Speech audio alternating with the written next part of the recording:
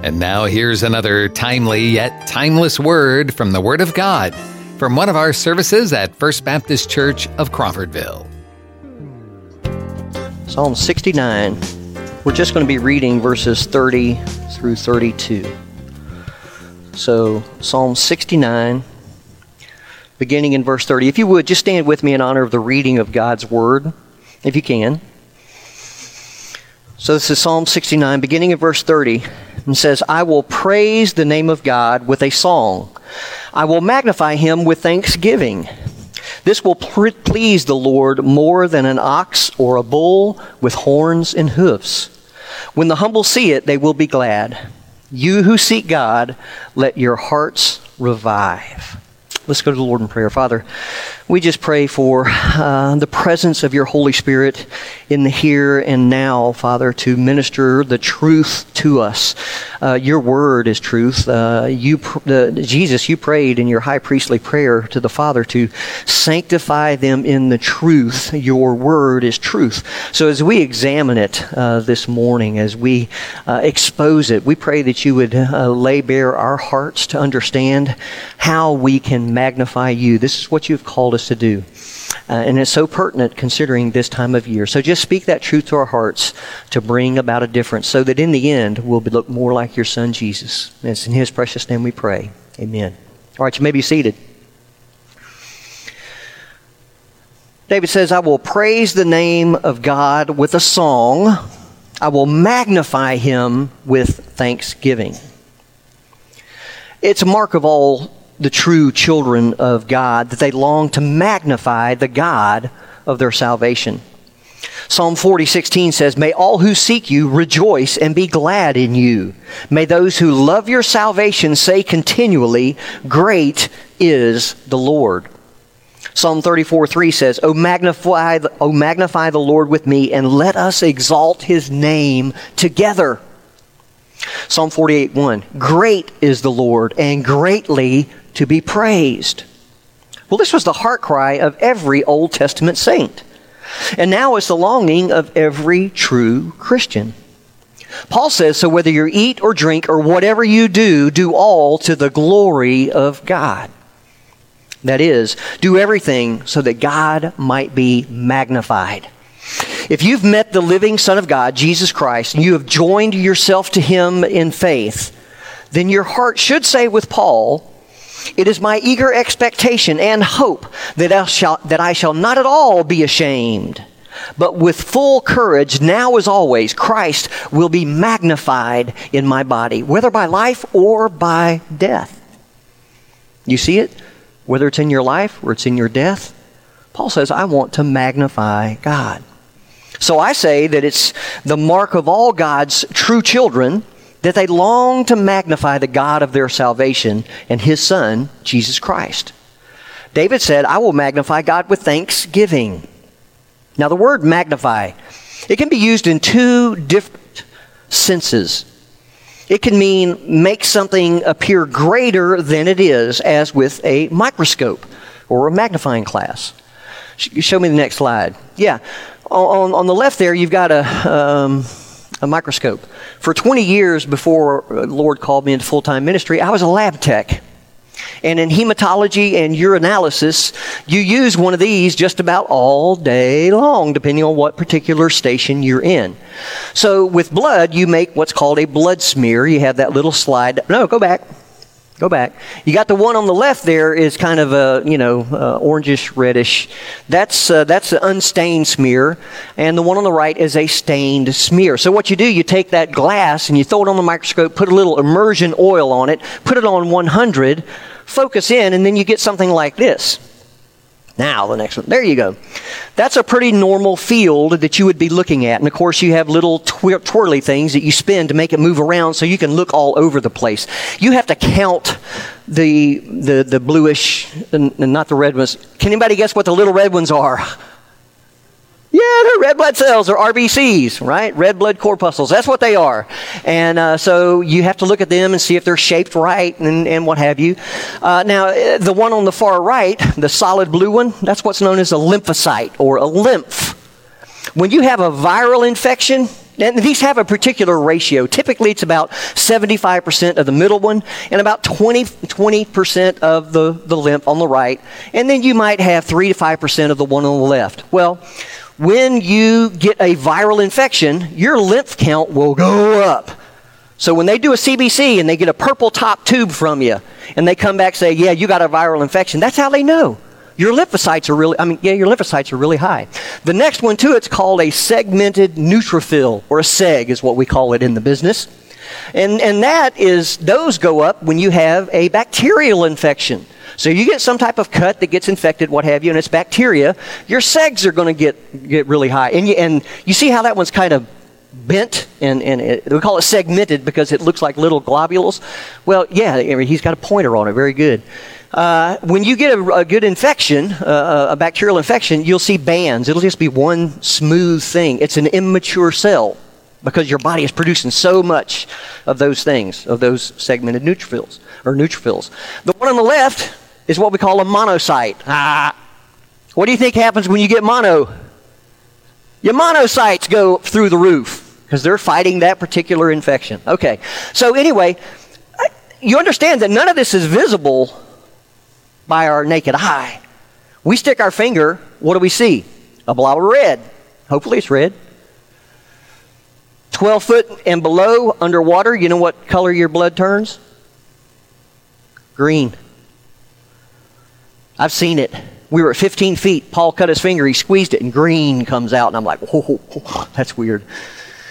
Okay, so that's what a microscope does. It makes really little things, and we can get a lot smaller than this, right? We can get micron down to the microns and look at things. It's ridiculous, the magnification power to take things that are really small and make them visible to us. So that's one type of magnification. To magnify can also mean to make something that may seem small or insignificant appear to be as great as it really is. Okay? This is what our great telescopes, they help us to begin to see the magnificent universe which once upon a time just spilled over from the brim of God's glory. Twinkle, twinkle, twinkle, twinkle, little star, how I wonder what you are. Now, you can't see this very well in here. We need it dark, but that's okay. That's what our normal night looks like, right? Especially around here. It's not so much in Tallahassee. You can't see the starry sky like you can down here. Now, you get out into a desert or out into the mountains where there's zero light.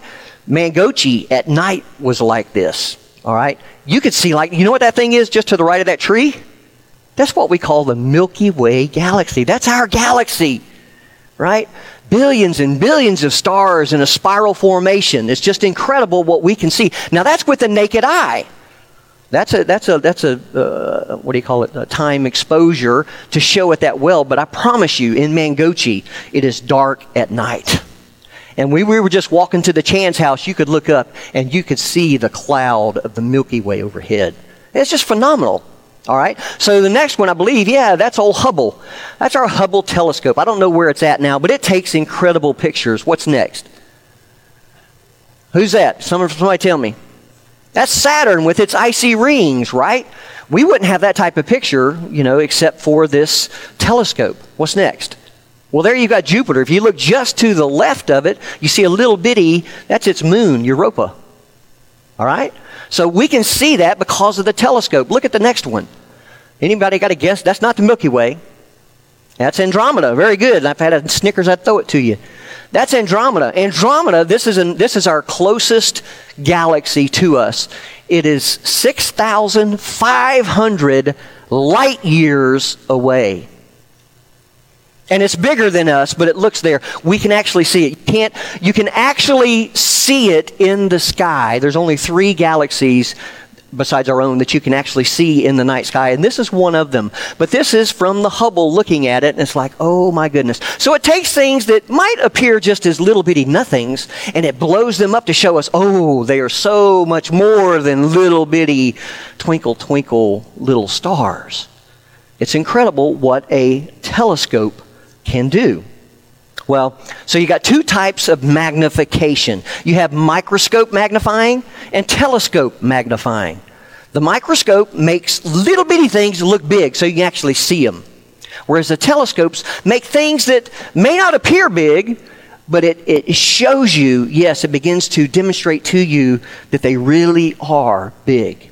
Okay, we get a little more truth in looking through a telescope that way.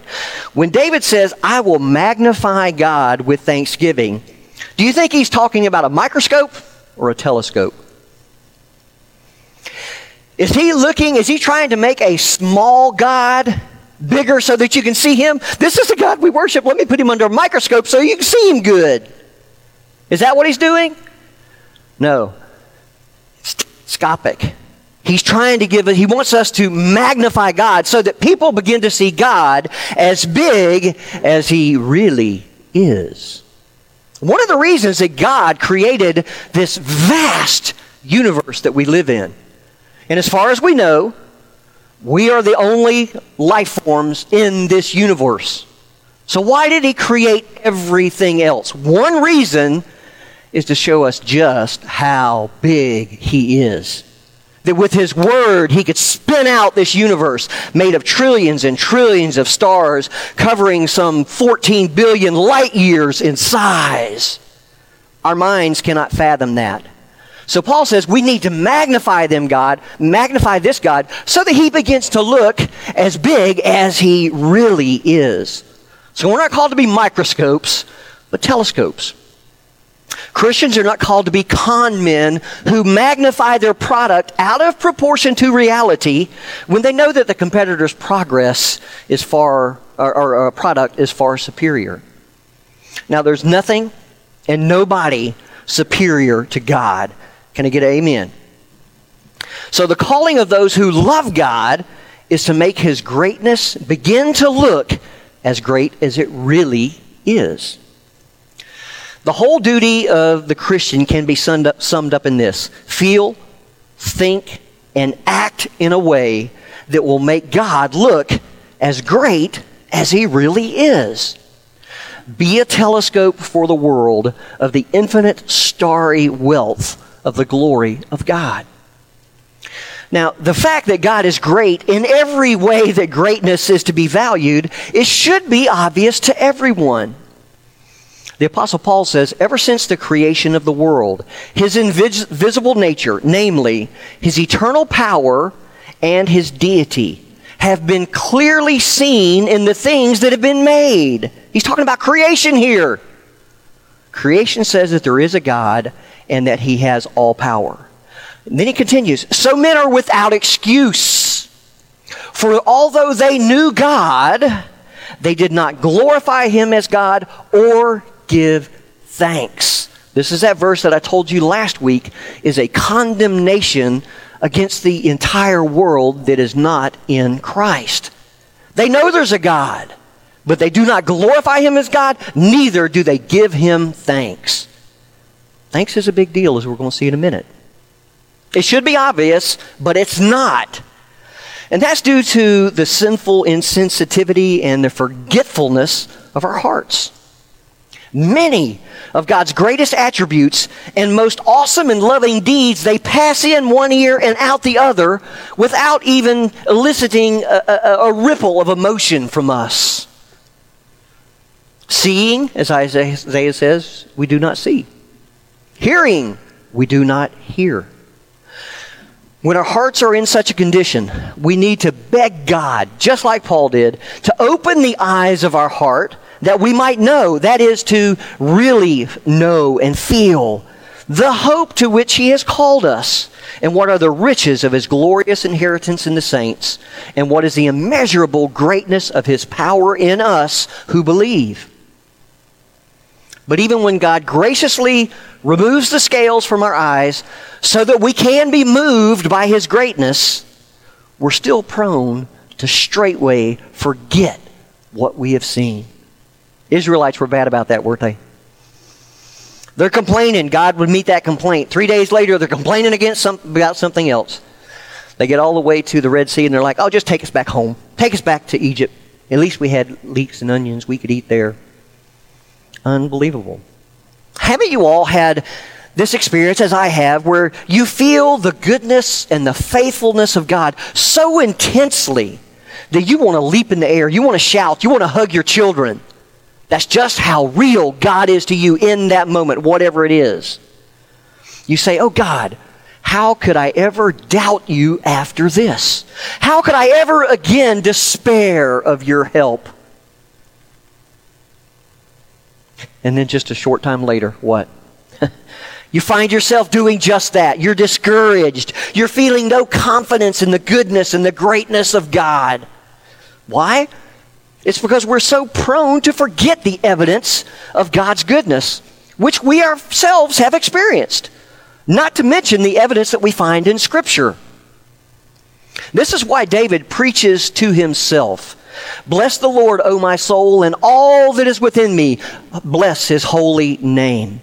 Bless the Lord, O my soul, and forget not all of His benefits. Do you see it? Soul, do not forget what God has done for you. Instead, soul, do what Asaph says in Psalm 77, verses 11 through 13. He says, I will remember the deeds of the Lord. Yes, I will remember your wonders of old. I will ponder all your work and meditate on your mighty deeds. Your way, O God, is holy. What God is great like our God? So we're called to be telescopes. People who make the greatness of God seem as great as it really is. This is what it means for a Christian to magnify God. Now, you cannot magnify what you haven't seen or what you have forgot. So our first task is to see and to remember the greatness and the goodness of God. So we pray to God, open the eyes of my heart so that we can see. And we preach to our souls, souls, forget not all His benefits. But suppose that we have seen and we do remember the greatness and goodness of God's power, His wisdom, His mercy. What sort of response magnifies Him the best? What must a human telescope, that's us, Christians, what must we do in order to cause God to appear as great as He really is? Our text in Psalm 69, verse 30, it answers, I will magnify God with thanksgiving. Thanksgiving. When we give thanks to Him from our hearts, God is magnified. Gratitude glorifies God. How is it? Why so? The answer is pretty simple. Givers are more glorious than receivers. Benefactors are more glorious than beneficiaries. You remember Paul told us it's better to give than to receive. When we thank God, we acknowledge and we display that He is the giver, He is the benefactor. When we do that, we pay Him a high compliment. When my sons used to get angry with each other, if you've got children, you know what this is about. They didn't say thank you very easily. You'd have to say, Caleb, tell Jay thank you. Oh, thank you. Jay, tell Caleb you're welcome. You're welcome. We all do this, right? We're all familiar with that scenario. Why? It's because saying thank you is actually a compliment. It magnifies the person you are thanking. But when you're angry at somebody, don't you kind of hate to pay them a compliment? You want to belittle them, not magnify them. You hate to think of them as your benefactor. So when gratitude springs up in the human heart toward God, He is magnified as the wealthy source of our blessing. He is acknowledged as the giver and benefactor, and therefore as glorious. But when gratitude does not spring up in the hearts of God's people at His greatness and goodness to us, it probably means that we don't want to pay Him a compliment. We don't want to magnify Him as our benefactor. And there's a very good reason that human beings by nature do not want to magnify God with thanksgiving or glorify Him as their benefactor. And the reason is it detracts from their own glory. And I hope you understand this. All people by nature love their own glory more than they love the glory of God. Psalm 35:27, David says, "Let those who desire my vindication shout for joy and be glad and say forevermore, the Lord be magnified." Now it contrasts that with a second group in verse 26. "Let them be clothed with shame and dishonor who magnify themselves against me." I want you to see this. There are only two groups of people in the world whose differences from each other are of any real eternal significance. Those who love to magnify God and those who love to magnify themselves. And folks, there's no middle ground. At the root of all ingratitude is the love of one's own greatness. You see, genuine gratitude admits that we are beneficiaries of an unearned bequest. We are cripples leaning on the cross-shaped cross of Jesus Christ, or the cross-shaped crutch of Jesus Christ. We are paralytics living minute by minute in the grip of God's grace. We are children asleep in heaven's stroller. Now, the natural man, he hates to think of himself in these images as unworthy beneficiary, as a cripple, as a paralytic, as a child. They rob him of all of his glory and they give it to God. Therefore, as long as a man loves his own glory, as long as he prizes his self-sufficiency and hates to think of himself as sin-sick and helpless, he'll never feel any genuine gratitude to the true God, and so he will never magnify God, but only himself. There's an interesting connection between our text here in Psalm 69 and Psalm 50 and 51, and it bears this out. The text, verse 32 says, "I will magnify God with thanksgiving. This will please the Lord more than an ox or a bull with horns and hooves." Why is that? Why does the offering of some expensive animal please God less than an offering of genuine thanks? Well, Psalm 59 through 14, it suggests an answer. "I will accept no bull from your house, nor he-goat from your folds. For every beast of the forest is mine, the cattle on 1,000 hills. I know all the birds of the air. All that moves in the field is mine. If I were hungry, I would not tell you, for the world and all that is in it is mine. Do I eat the flesh of bulls or drink the blood of goats? Offer to God a sacrifice of thanksgiving and pay your vows to the Most High." Did you catch that? One of the reasons that God was not pleased with the offering of an ox or a bull was that the giver of that offering, he often thought that his gift was enriching God in some way, that he was supplying some deficiency in God. But what seems like an act of love among men, meeting someone's needs, that is actually an insult to God. Why? It's because every beast of the forest is mine, the cattle on 1,000 hills. You can't give me a bull or an ox. They're already mine, God says. Now here's man's self-exaltation in play once again. Even in the practice of religion, he finds a way to preserve his status as giver rather than receiver. Rather than, or portraying himself as a giver, as a self-sufficient benefactor. So in the very act of worship, he belittles God by refusing to assume the part of a receiver, an undeserving and helpless beneficiary of mercy. Now, as an antidote to this arrogance in worship, God prescribes the exact opposite. Offer to God a sacrifice of thanks. Acknowledge God as the giver and accept the lowly status of receiver. That's what magnifies God. That's why Psalm 50:23 says, "He who brings thanksgiving as his sacrifice, honors me. You want to honor God?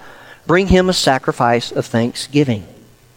So when David says in Psalm 51:17, the sacrifice that is acceptable to God is a broken spirit, a broken and contrite heart, O God, you will not despise.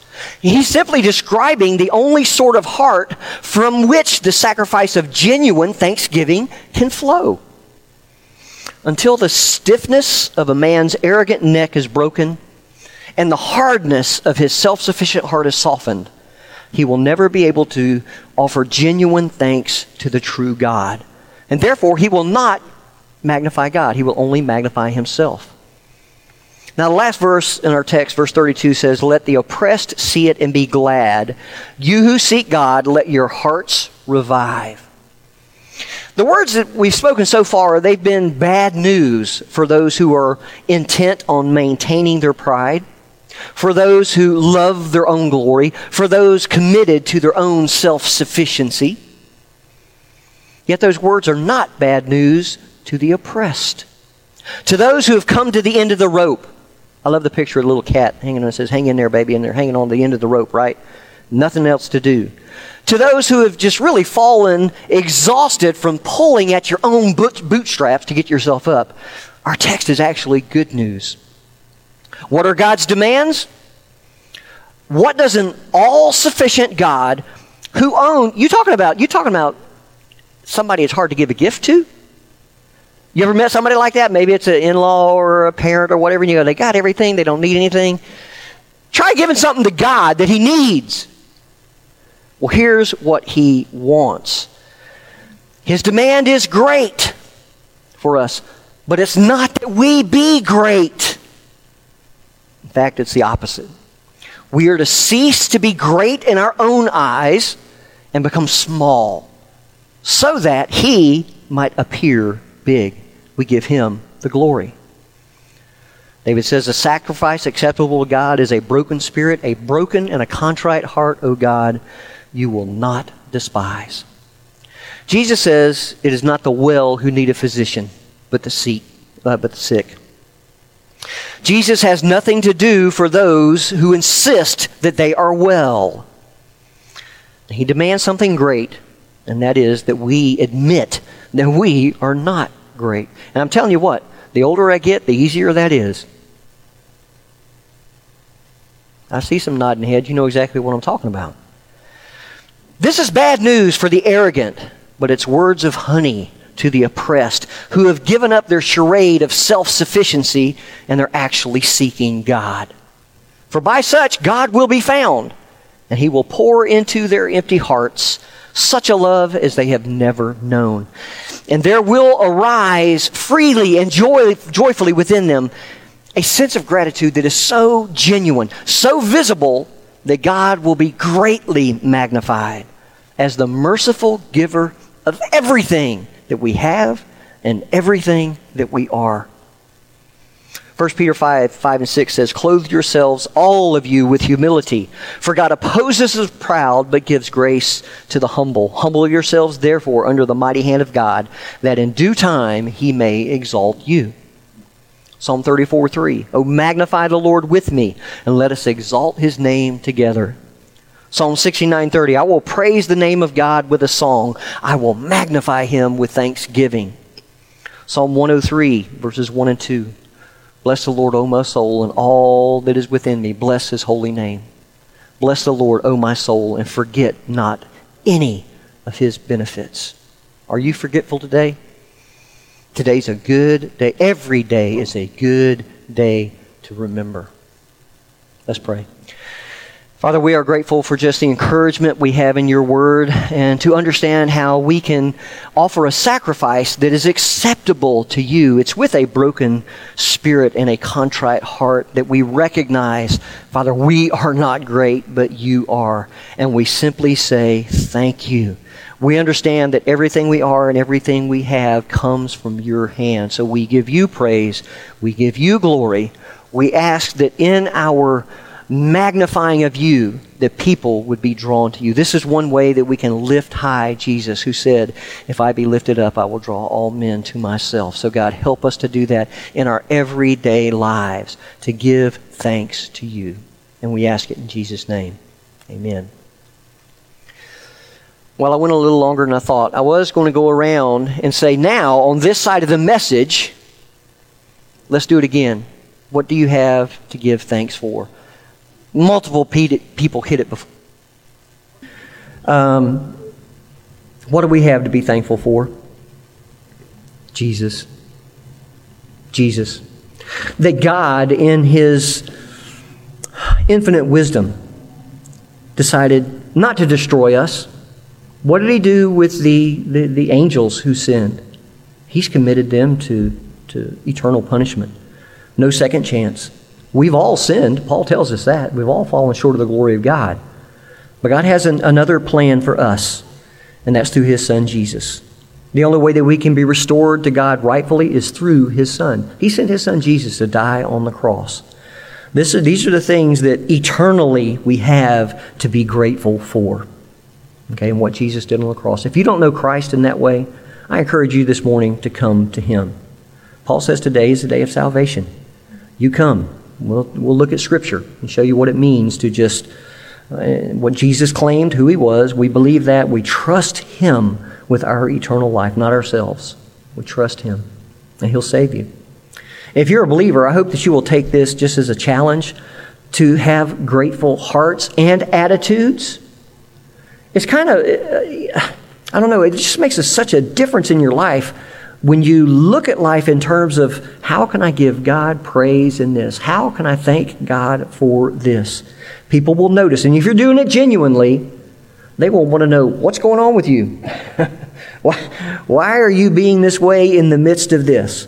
Well, it's because I serve a good and gracious God.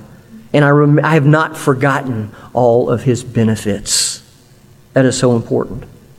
If you get caught in where you're doubting God and you're just, you're in that doldrums spiritually and what have you, I love that verse. Bless the Lord, O my soul, and forget not all His benefits. Remember, soul, what God has done for you. I hope you use that in your life this week to give God thanks, because He is deserving. Thank you for joining us for this podcast from First Baptist Church of Crawfordville. You can find more information and follow us on Facebook or visit our website, crawfordvillefbc.com.